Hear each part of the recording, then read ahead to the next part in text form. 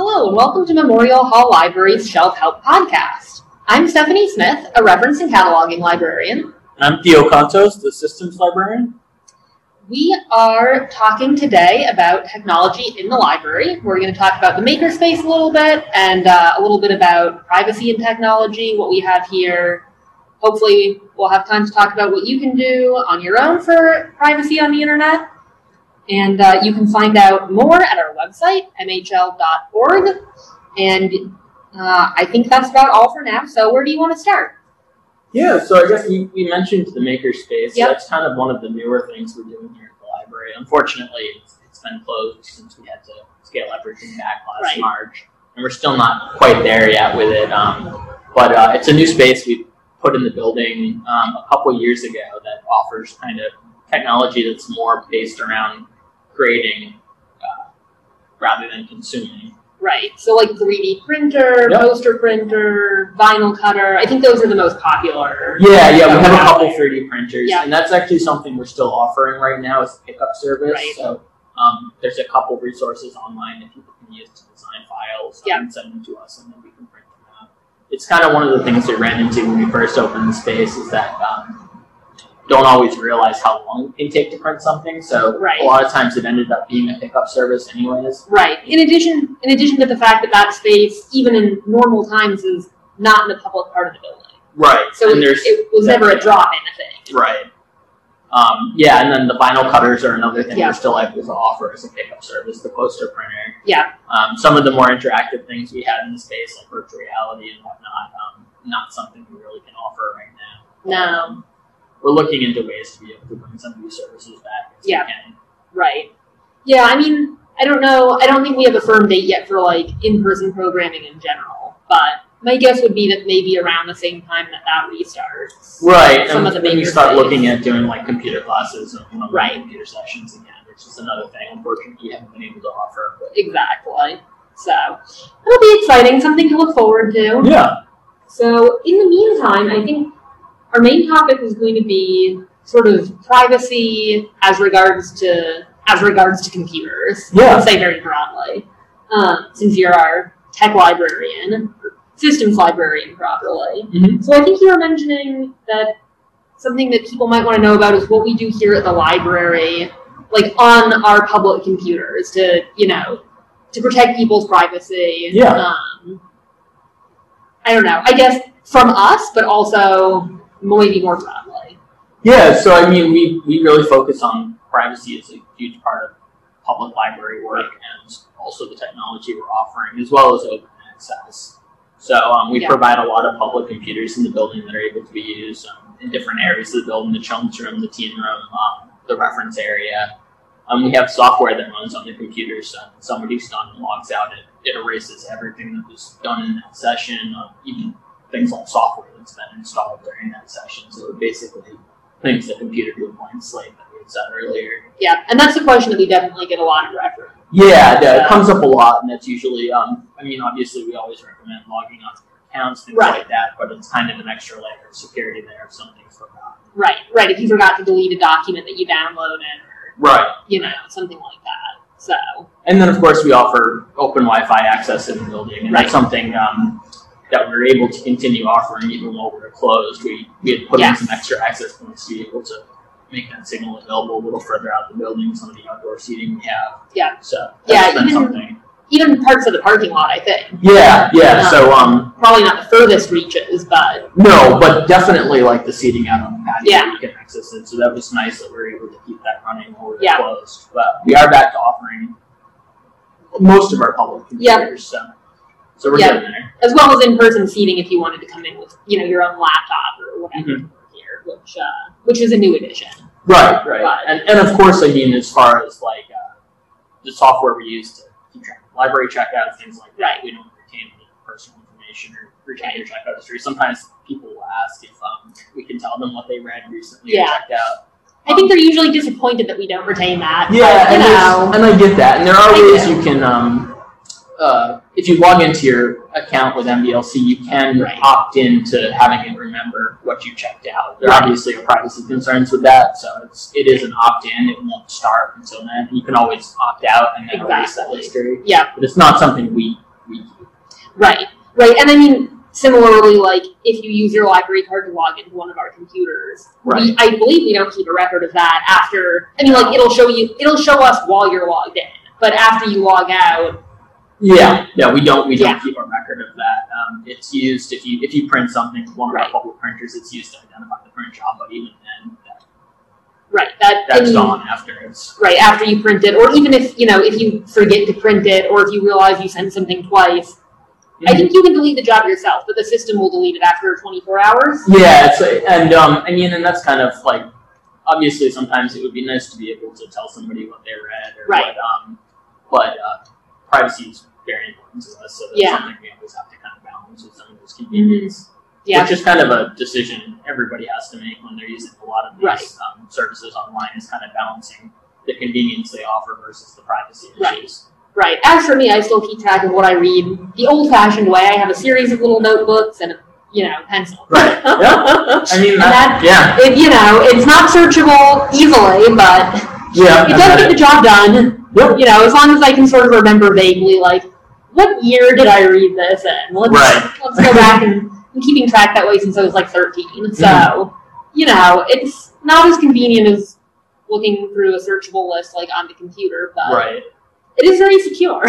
Yeah, and I mean, there are certainly ways you could do that on a computer. I mean, there are whole social media networks that have come out of keeping track of books you read and reviewing them. Yeah. So if that's something you're comfortable with, you always can do that. It's just something we'd like people to make that decision on their own. Exactly. For them. Right. We're not going to opt people into that. Right. For sure.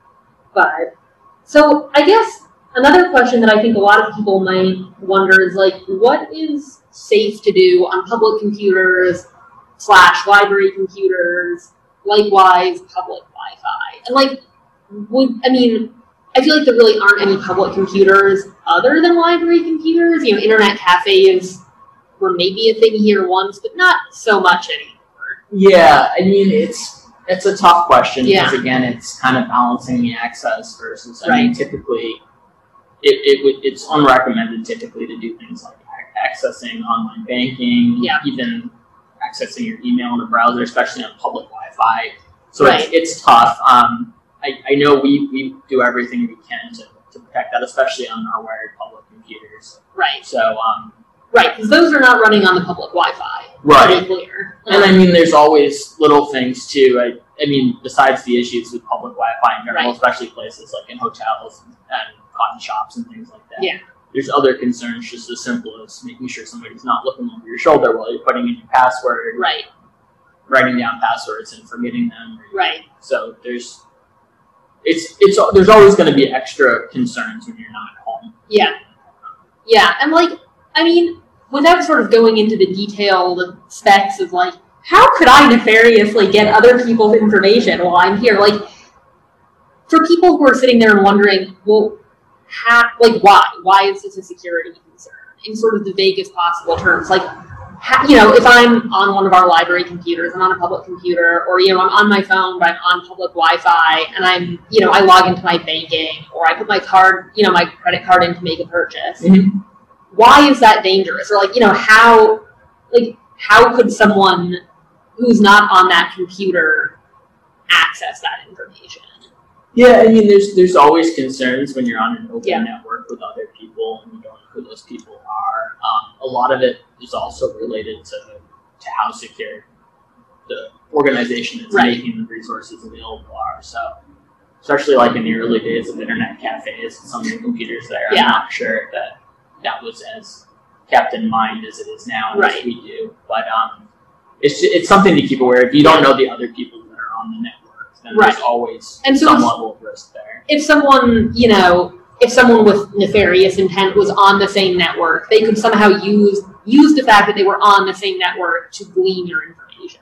Yeah, I mean, that's always a concern. And then there's also the concern, especially if you're using less than secure websites too, putting your information in. I mean, that can be as much of an issue, just making sure that you're visiting secure websites, visiting the website you think you're visiting. Right.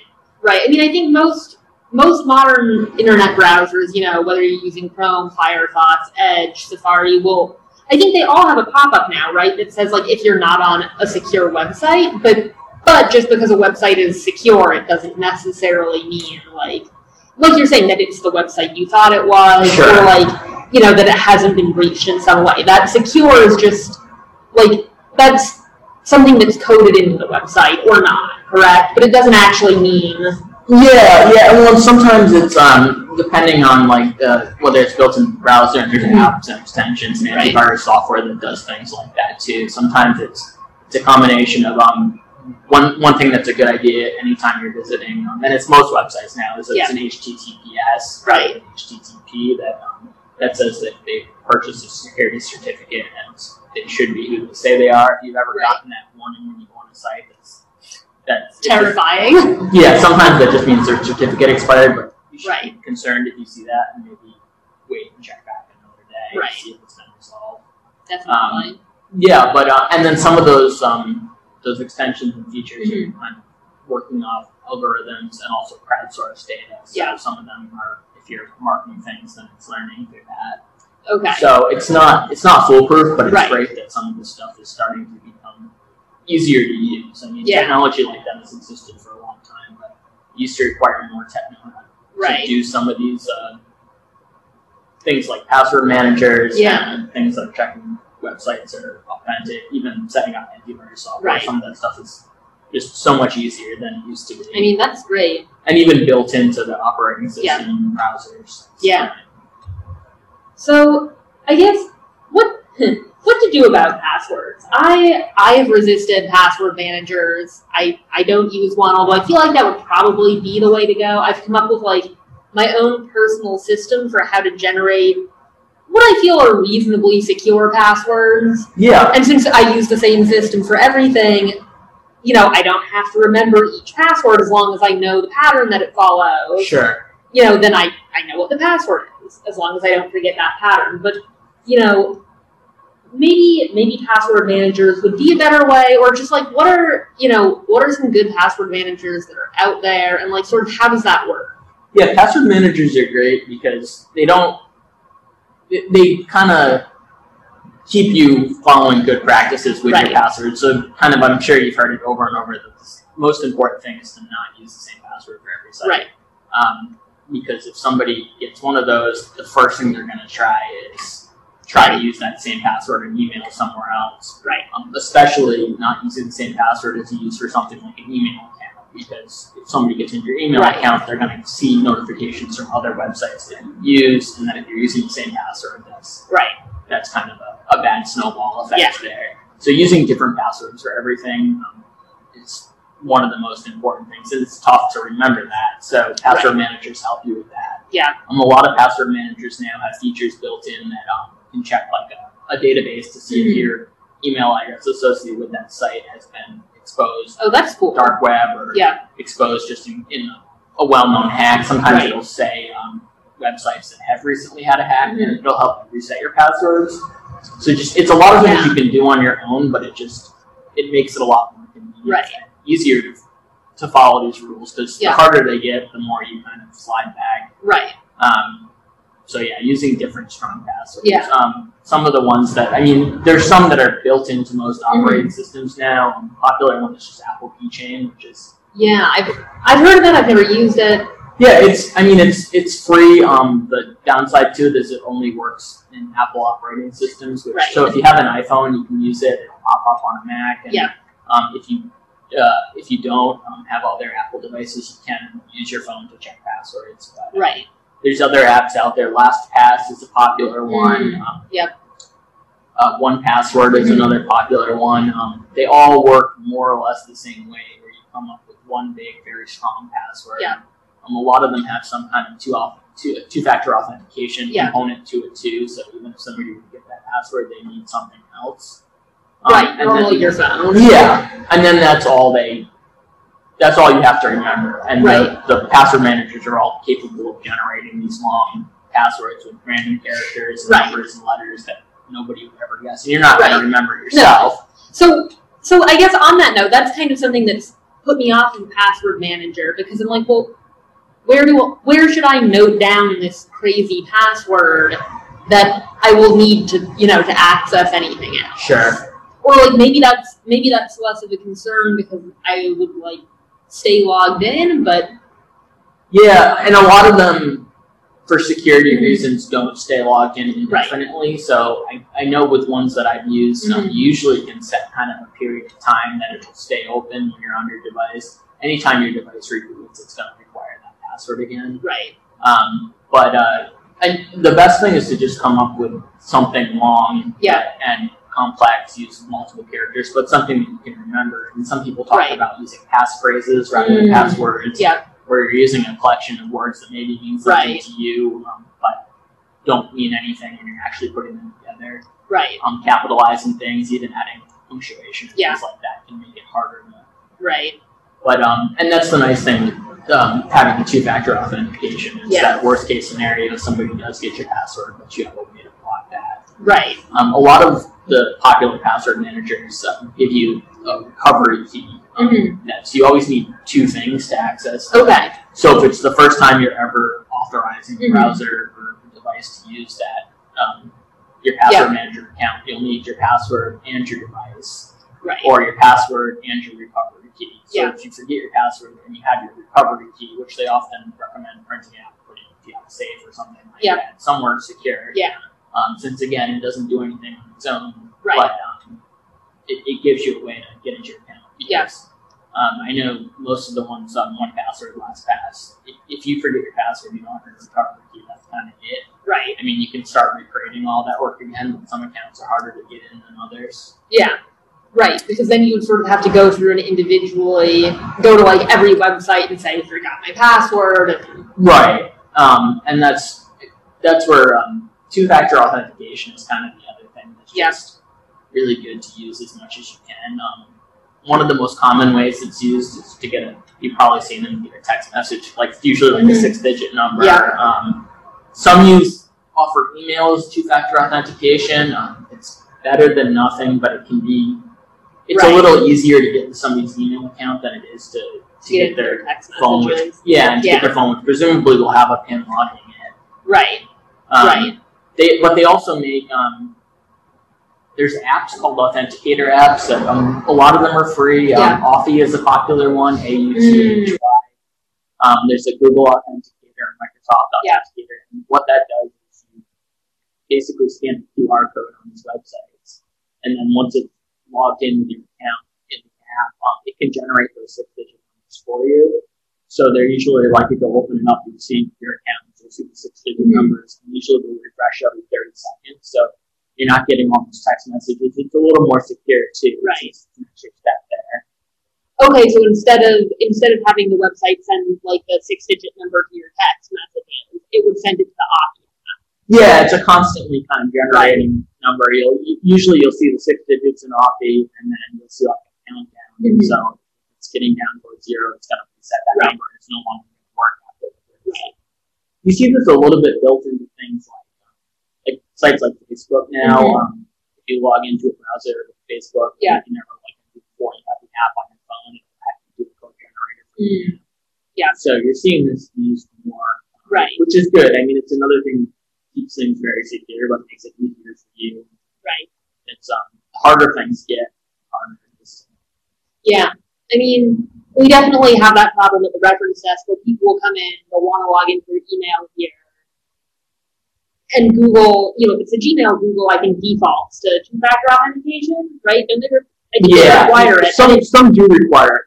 Right. So and if you don't have your phone with you or you don't have a cell phone, then you're kind of out of luck. Like, there's really nothing we can do to get you in without. Right. And it's tough, and it's kind of that balance between, you're seeing that a lot more with email services and anything that requires two-factor authentication because of so many repercussions. Right. If you're account somebody would get into it. Right. Yeah. We used to see more of like the security questions were kind of that two-factor authentication. Yeah. Those, I mean, sometimes those were worse than not having it. Because, I mean, the classic ones you'd see, especially mother's maiden name, your oldest sibling's name, the street you live on. Right. All of these are fairly easy pieces of information to get about somebody, and then kind of as they got more obscure, like more open-ended questions. Right. What's your favorite food? What's your favorite band? People would start coming up with things that they couldn't remember, and they were locked out of their head. Exactly. So the method of generating the random authentication is right. Yeah, definitely. The mother's maiden name one always really seemed me because my mother never changed. You know, right. It's just her name. I'm like, this is not secure even a little bit. Right. So, yeah, I know a lot of those are just outdated in general, and the language they're using is what they're asking. But it's also secure a lot of the time. Right. Never mind. Yeah, and then you're like, well, gee, I know that I grew up on Hull Street, but like, did I type that in as ST period, or did I write out street? Like, right. Gee, I don't know. Like I know maybe I just heard the word Hull. I know the answer, but right. I don't know how I wrote it in. It's definitely a problem I have with those. Yeah, and I guess the best use with those is when, again, it's treated as where you always need two things. So if you've forgotten your password and right. some security questions, it'll email you the password reset, rather than just doing it automatically. Right. One thing. Right. So. Yeah. And then there are physical devices that are two-factor authentication. Oh, that's interesting. So if you say don't have a cell phone, or you have a cell phone but you don't have a text messaging plan, or it's not a smartphone, so you can't download the audio. Yeah. Well, that's cool. Yeah, they're a lot of the early ones just kind of looked like a USB thumb drive. Yeah. That they just would plug right into the computer. Yeah. And that would work as your two-factor authentication. Kind of now that a lot of people are using smartphones and tablets or even just computers that don't have traditional USB ports on them, you'll see ones now that have smaller USB-C ports, or even have NFC built in, which is the technology used for things like Apple Pay. And so you can just tap the with your phone. So that's cool. So that's another option. And they're typically expensive, $20, $30. Yeah. So you don't have to worry about that. Again, unless you do it's the big. Yeah, then you might be then I assume you're just kind of out. Yeah, I think things like that were more popular in the corporate world for a while. Yeah. And I assume you could pick something up, something like that up at like Staples or Best Buy. Yeah, I actually don't know if I've seen them. Best Buy maybe. Yeah. I've seen them on like Amazon or directly from some companies that make popular ones. UBP, it's YUPI, KUI, and they make a variety of different standards and ones that can be based off the site. Yeah, that's cool. So there's a lot of options now, and of course then there's biometric authentication. Right. Especially if phones are probably what people use. So. Right, exactly. So using your fingerprint or using like facial recognition. You're seeing that a little bit more. I mean, fingerprint readers have been around on laptops for a while, but I think they've kind of been made more popular with smartphones. Right. But, you're starting to see facial recognition.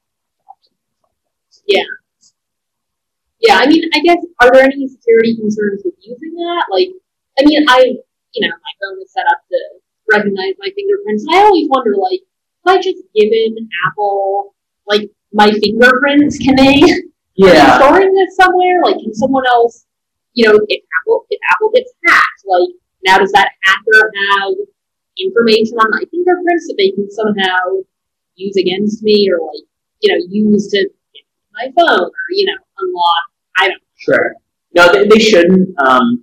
I can't speak for kind of every company out there, but typically stuff like biometric authentication is done on device only. So that's why if you use an iCloud account that keeps a lot of your Apple information, almost like change phones, you can pull a lot of that up. It's not going to pull your fingerprints or your facial scan. It doesn't store that in the cloud. Yeah. And that's also comforting. Yeah, it's good.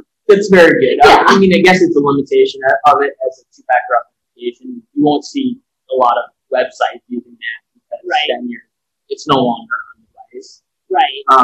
It's nice as a kind of an extra layer of security. A lot of apps on smartphones now will let you use that as authentication into the app. Yeah, I love that feature. Yeah. So like if you're, I think most people using smartphones probably keep their social media accounts and they're logged in all the time. But if you have that extra piece, if somebody managed to get on your phone, they still need you leave it unlocked or something Right. like that, they still will need your PIN or your Right. face scan.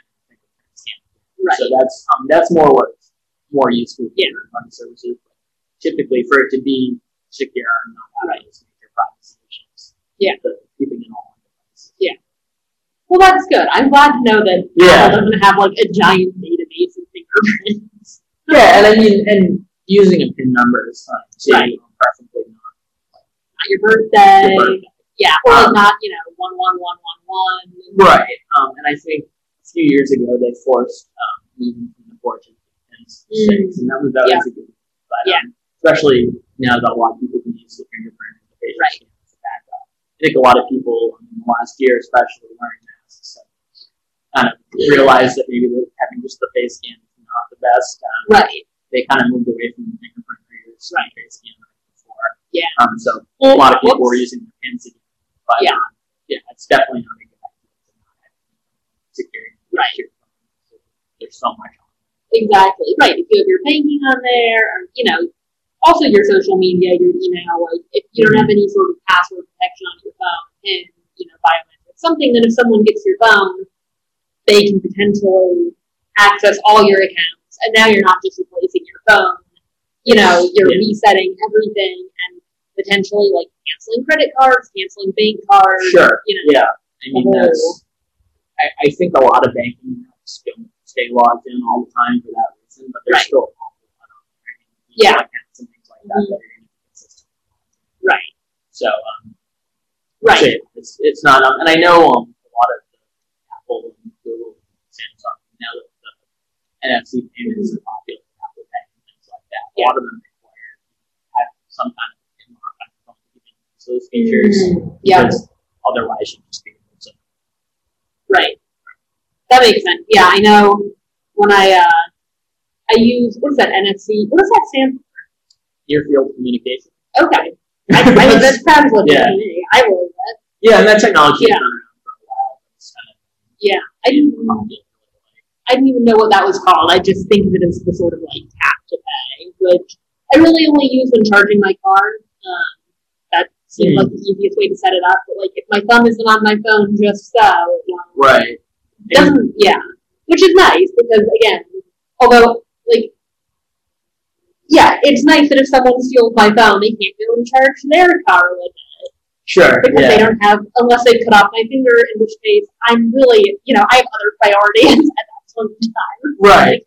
No, that's yeah, I know. Like the NFC, when you first started seeing that come out, I remember like some of the early smartphones. They had things where you could buy like an NFC tag that you could stick to places. Yeah.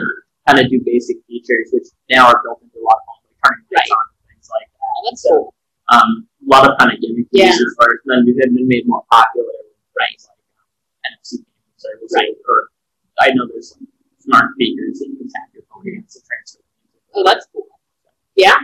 Yeah, it's cool. Yeah. Yeah, I haven't gotten into that a lot of that either, but I mean, presumably, hopefully, if it's something that's being widely used, that's pretty secure. Yeah. I mean, the nice thing about, I don't know all the specifics of it, Right. things like Apple Pay. Yeah. Typically generating card numbers, so you're not actually putting your card number over. So Okay. Yeah. I mean, there's an argument, I guess, that it's more secure sometimes, but it's also under the device, so you want to make sure that's really locked down. Right. A lot of smartphones now, especially smartphone brands, Apple and Samsung, have features where you can, if you do lose your phone, you can immediately lock it, wipe it, track it, things like that. Yeah. So I know Apple Pay, you can pull those cards out of there. Oh, that's from a great. browser. Yeah. That second. Yeah. You can also usually wipe the phone immediately. Yeah. Right. Right. Wipe it remotely since obviously you've lost it. Yeah, and I mean, obviously, features like that Yeah. can be used in a bad way too. But Right. There's always kind of this balance between. Right, like you were saying earlier, between privacy and convenience. Right. Or, accessibility and privacy. Right. But it's nice, it's nice to have those options and then everyone can kind of make that choice. Hopefully, make that choice with some information behind it. Right. But I think it can seem sort of overwhelming to navigate. I feel like there aren't a whole lot of like books out there about it. I feel like there are some geared, like usually geared for seniors, but I also feel like they're usually specific to like, one piece of technology. Right, and even there, like we try to keep a fairly up-to-date section. Guys on Windows, iPhones, Facebook, but this stuff changes so frequently, even sometimes in like yearly cycle of these books being published. That it's really hard to keep up to date with it and to keep. I mean, sometimes at worst it's out of date. I mean, at best it's out of date. At worst, it's actually inaccurate. Right. So I guess, given that it's pretty much impossible for Printee to keep up with it, like, are there any websites or other resources that you would recommend for people who want to learn more about, like, password managers or, like, keeping things secure, two-factor authentication, whatever, anything, since, a lot of people, I think, are aware that you can't trust everything that's on the internet. Yeah, I mean, especially as far as, like, a more up-to-date resource compared to maybe some of the physical computer books. We have O'Reilly database. A lot of the especially things like coding books and whatnot, are O'Reilly published anyway. So you're going to get the most up-to-date stuff there. We have Lynda available. Our LinkedIn Learning it's called now. That has a lot of really great technology resources on there, and a lot of this stuff's going to be more up-to-date.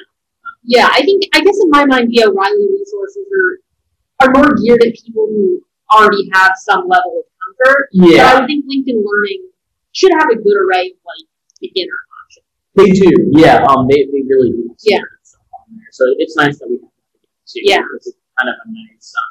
O'Reilly has some really great resources, but you're right that some of them are kind of a step up. Right.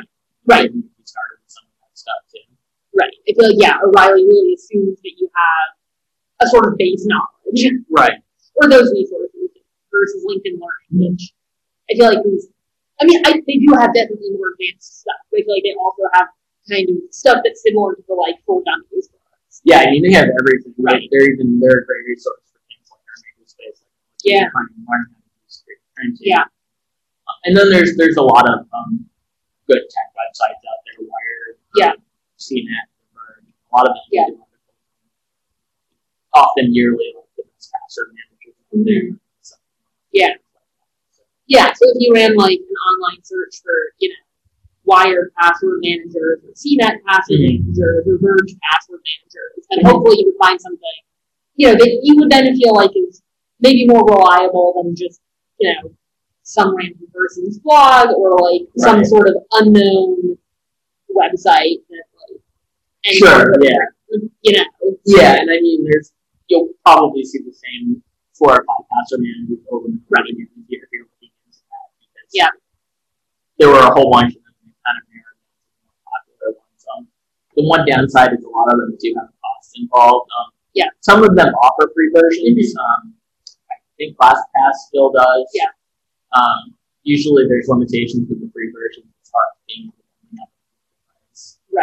there's also password managers out there that are completely on device and you don't have any component. That obviously that's more secure. Though again, it's that convenience balance.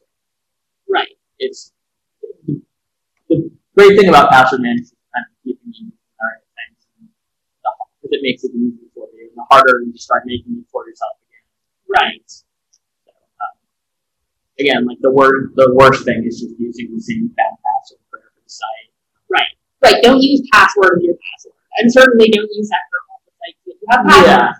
I don't think most of them will even let you do that anymore. But no, they put out these lists like every year. I think I've seen them on Wired. The places like the top 100 worst passwords or the most hacked passwords. And it's always password 1, 2, 3, 4, 5. And a lot of websites are starting to kind of make more rules to avoid people from doing that.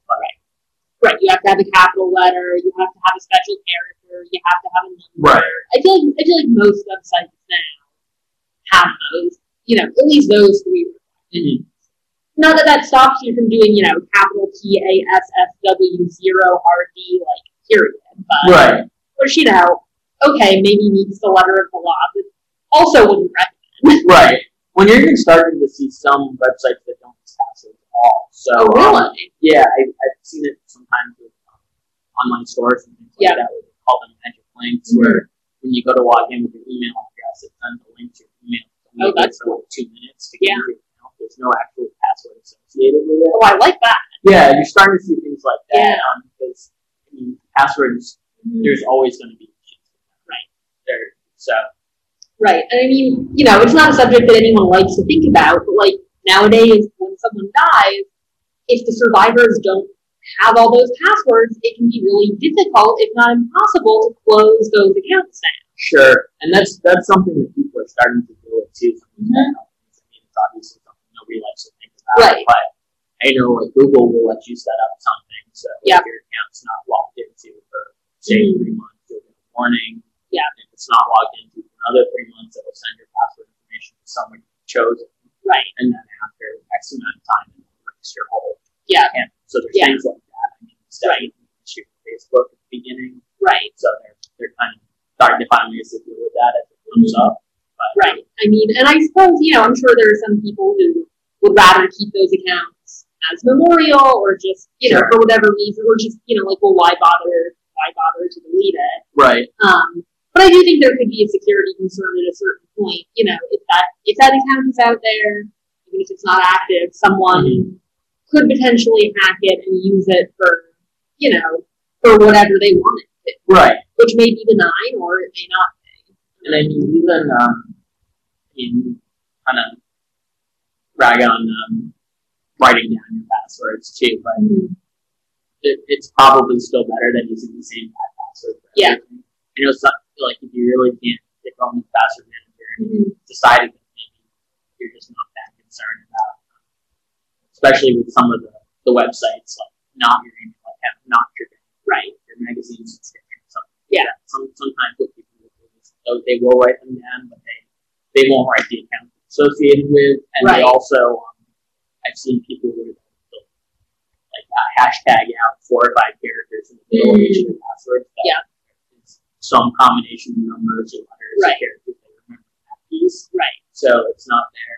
And 2-factor authentication is definitely. Yeah.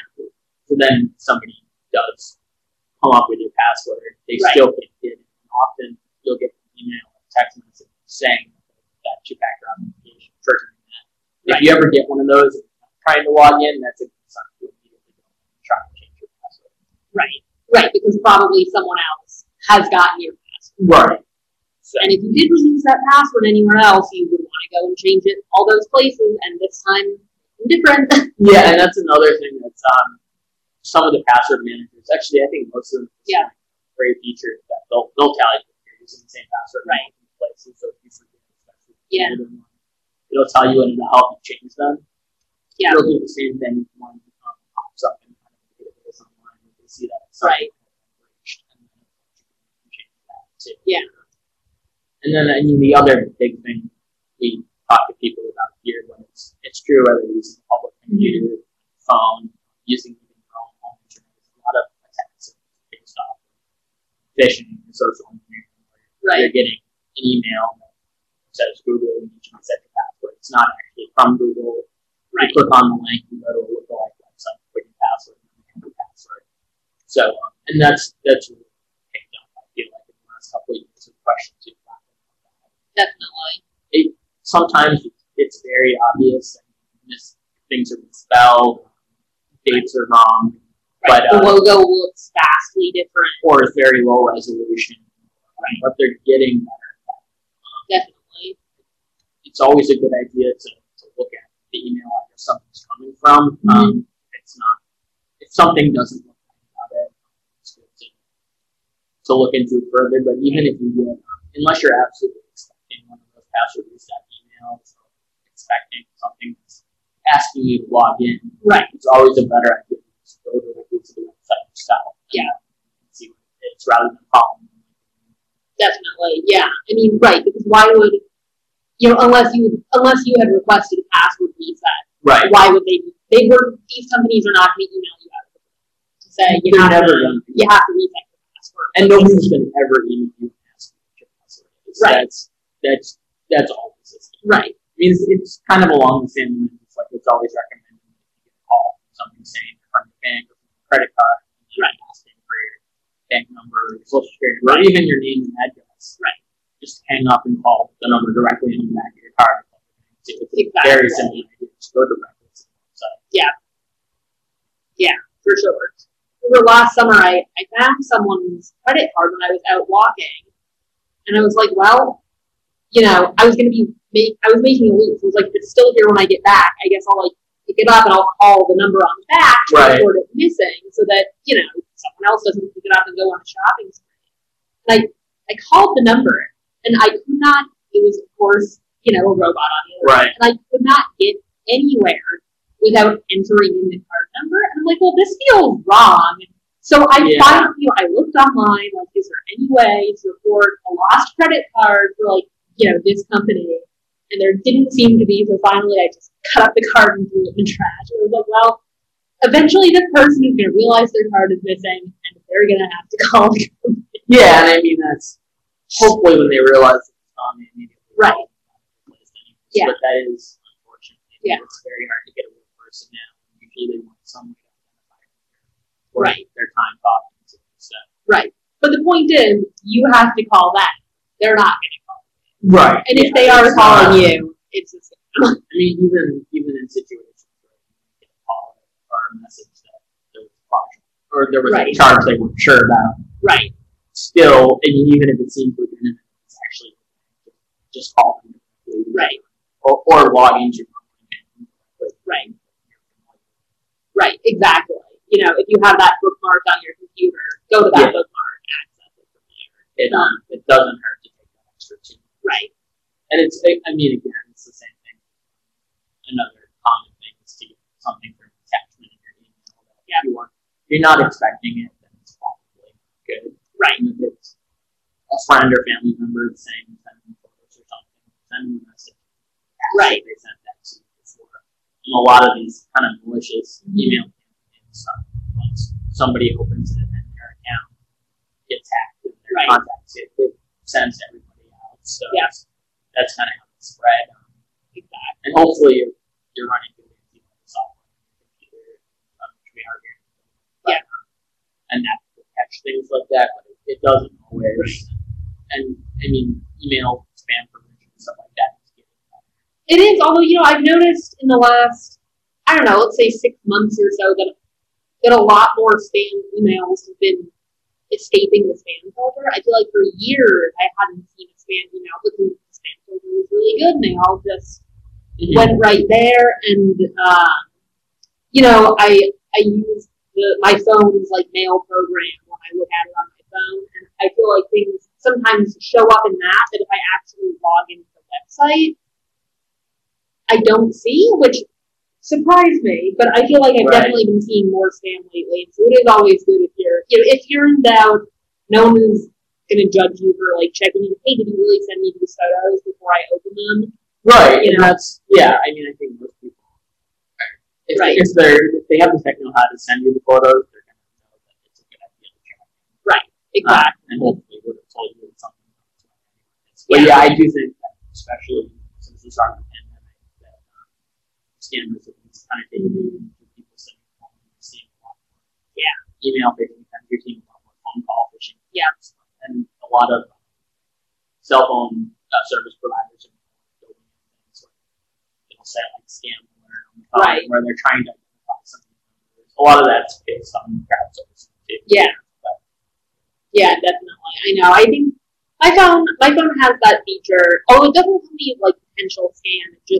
It will silence calls that, and then after that call's gone to voicemail, it will reveal the pop we silenced a call from this number. And then you'll see that it was about your vehicle's extended warranty. Almost always. Yeah. Almost always. Yeah, I mean every phone and kind of cell phone provider has some variation of that, but it's nice to see that there are tools like that. Usually the voicemail, that's probably calling that number back. Exactly. But even then, it's nice that a lot of smartphones you can kind of screen the voicemail, make sure you can send remotely.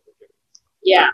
Looking further into it. I I haven't actually listened to a voicemail in a long time because the transcript is usually good enough that I can just look at the transcript. And if I see the words auto warranty, that's kind of delete it, block the number, move on with my day. I don't know. I'm sure somebody has, but I don't know anybody who's ever been called about their extended warranty. And they've actually needed to extend the warranty. So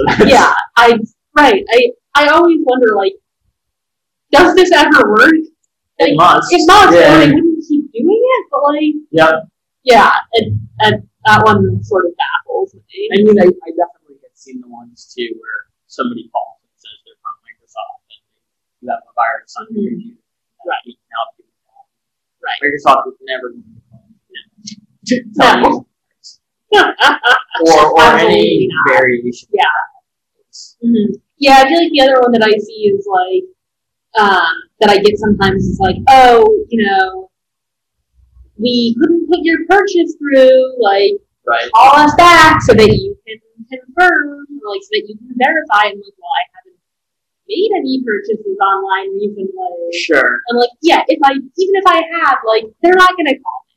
No, like, you get that on computers too. Yeah. Like the fake antivirus pop-ups that say virus computer pay $79.95 or call this number.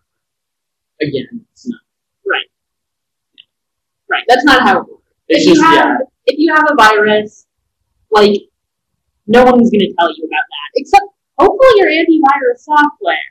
Yeah, I mean, hopefully you have up-to-date software that catch things like that. It's always a good idea to keep backups of your computer so you can wipe it and restore it. Right. I'm sure you've heard a lot of like the cryptocurrency kind of attacks. They lock your computer down, and that's becoming, I think, more popular. So there's more anonymous ways to pay people. Right. But that's one situation where it's good to have backups that are completely separate from your computer. Yeah. So like I know Apple has automatic backups that you can do. I would assume Windows does also. Yeah, there's Windows does. They have it built into Windows. There's also programs out there that you can make a backup on a separate hard drive, which is often a good idea. Yeah. I mean, as more things are kind of moving to the cloud, less is actually stored on your computer. Right. So, I mean, a lot of people may still have all their photos directly on the computer's hard drive. A lot of people in the cloud or something. Right. Apple Photos. Google Photos. Right. And it's kind of the same thing with phones and stuff. A lot of stuff. Yeah. Right. It's not based on. Yeah, which is a good, but it does help a little bit if you get into a situation like that, which is again so important. Right. Yeah, really all comes down to good passwords. Right.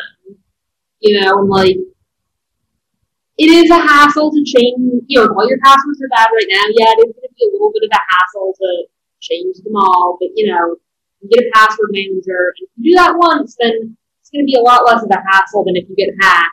And now, not only are you changing passwords, but you might also have to be, like we said, canceling credit cards, dealing with identity theft. Better just change the password once to, either using a password manager or some other system. Probably a password manager. And then it's just, you don't have to worry about it. Yeah, and a lot of the popular password managers now even have features that help you change your passwords every year, which is another, again, it's an unrealistic ask for people to have 30 passwords that they memorize themselves that are all different, all different complex rules. And then you change it every year on top. Yeah. So, again, these password managers can help with things like that. Some of them, I know one password is one that offers a family plan. So, so families where they want to have their own passwords, but have some that it would be good to share, whether it's finances or other things that you want to have access to. You can have you set up blockers in one password. So you can passwords, work passwords. So that's cool. A family locker that other people in your family plan have access to. Only that. Right. So there are a lot of you get some of the benefits of writing down your password and being able to share that. Having your password written. Which, I mean, the danger of that would be that, someone somehow gets a hold of that physical document. Right. You're out of luck. Yep. Yeah. Well, I think that's been a pretty comprehensive, at least a comprehensive beginner look, let's say, into security. Sort of what you can do to keep your own data safe. Yeah, and hopefully we'll be able to offer computer classes and things like that. Yeah. People can always ask us at the reference desk a question about something they're seeing. They're on their own personal device or on one of our public computers. If they you get an email you're not sure about, we'll try and right. So that's what we're there for. Exactly. We're here to answer questions. They don't have to be about books. Right. Yeah. All sorts of questions. Yeah, definitely. It's by design. Exactly. We are equipped to deal with these things. And if we're not, then we will call you. We will call you wherever you are in the building, and hopefully you can answer it. But in general, the reference desk, we're all equipped to tell you, that email looks like a scam. Right. You probably don't want to click on that link. You probably don't want to download that attachment. Or that message you got sounds like a scam. Yeah. Yep. You don't need to call them back and give them your social security. Right. But unless there were any other things that you wanted to cover, then I think we'll call it a podcast. Yeah, no, that's great. All right. Well, then that wraps up this episode of Memorial Hall Library's Shelf Help. You can listen on our website at mhl.org/podcast, or listen, subscribe, rate, review on Apple Podcasts, Stitcher, and on Spotify. And we hope that you'll join us next time. All right. Bye.